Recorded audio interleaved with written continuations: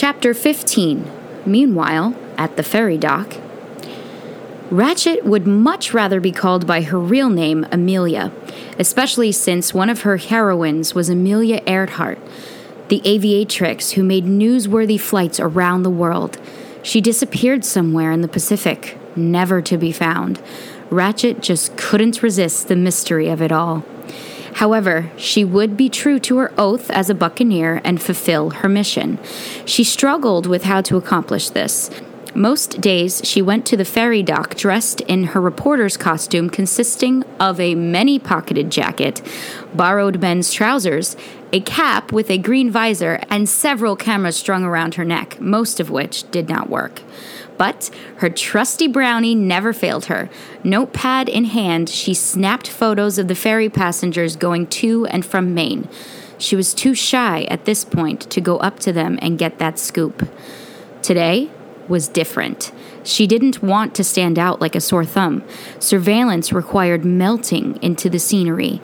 The outfit for this assignment had her pigtails tucked into a red bandana, her thick lens glasses hidden behind her dad's aviator shades, and a dark blue jumpsuit, 2 sizes too big, borrowed from her brother who worked at Fred's only gas station. She was channeling Rosie the Riveter. Rosie, as you may have heard, was another heroine in American history.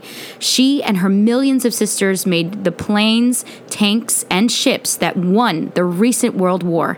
Since the war effort for Rosie was over now, Amelia still stuck out like a sore thumb.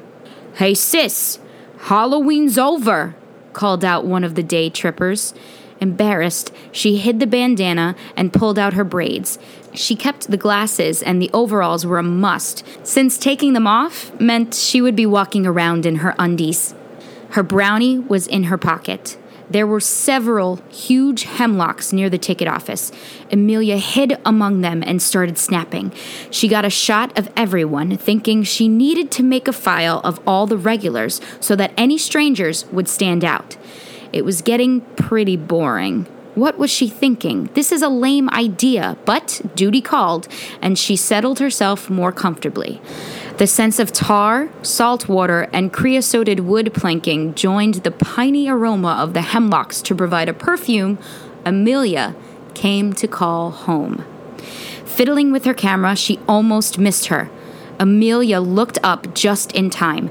Janet trotted down the path to the ferry dock. She could have missed her because she had a jacket with a hood, but Janet always wore beaded moccasins and her pigtails had feathers instead of bows. One braid escaped the hood, sealing her identity for Amelia. Amelia, now in Ratchet mode, started snapping again. Janet turned away and Ratchet's heart almost stopped. Ratchet knew how important it was to identify Janet as Janet in her series of photos. Taking a breath and holding it, she snapped away. When Ratchet returned to check out the folks getting off the ferry, the strangers she had seen on other days came down the gangplank. Snap, snap, snap! They surrounded Janet, one grabbing her arm, the other talking to her right in her face, grim and threatening. Janet pulled her arm away and snapped back at the stranger who had confronted her. The other man jammed something in her pocket. "Just do it," he growled. This was an easy lip read for Ratchet, a skill necessary for a well-trained snoop or journalist. Janet turned and ran back up the path. The men got back on the boat. Ratchet took out her notepad and described each. Number 1, tall, thin, suspect him to be bald, no hair sticking out of his hood, tan hiking boots, missing thumb on left hand. Number 2, also tall, bushy hair, glasses. Number 3, the hand grabber, shorter than the other 2, blue eyes, light hair blooming out of a black watch cap, tattoo on right hand, impossible to make out. Number 4, short, maybe 5'6", impossible to see details, wearing gloves and a hood. Wonder if it is a woman or someone we might recognize. "Hey, Amelia!" Amelia nearly peed her blue jumpsuit. "What are you doing in that getup, hiding in the bushes?"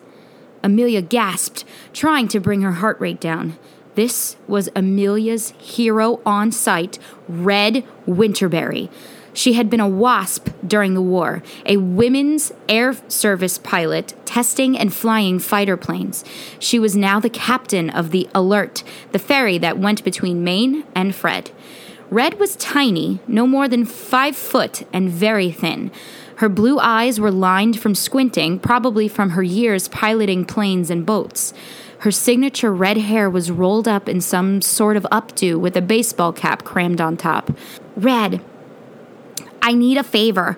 It's very important, but you have to keep it a secret, okay? What is it?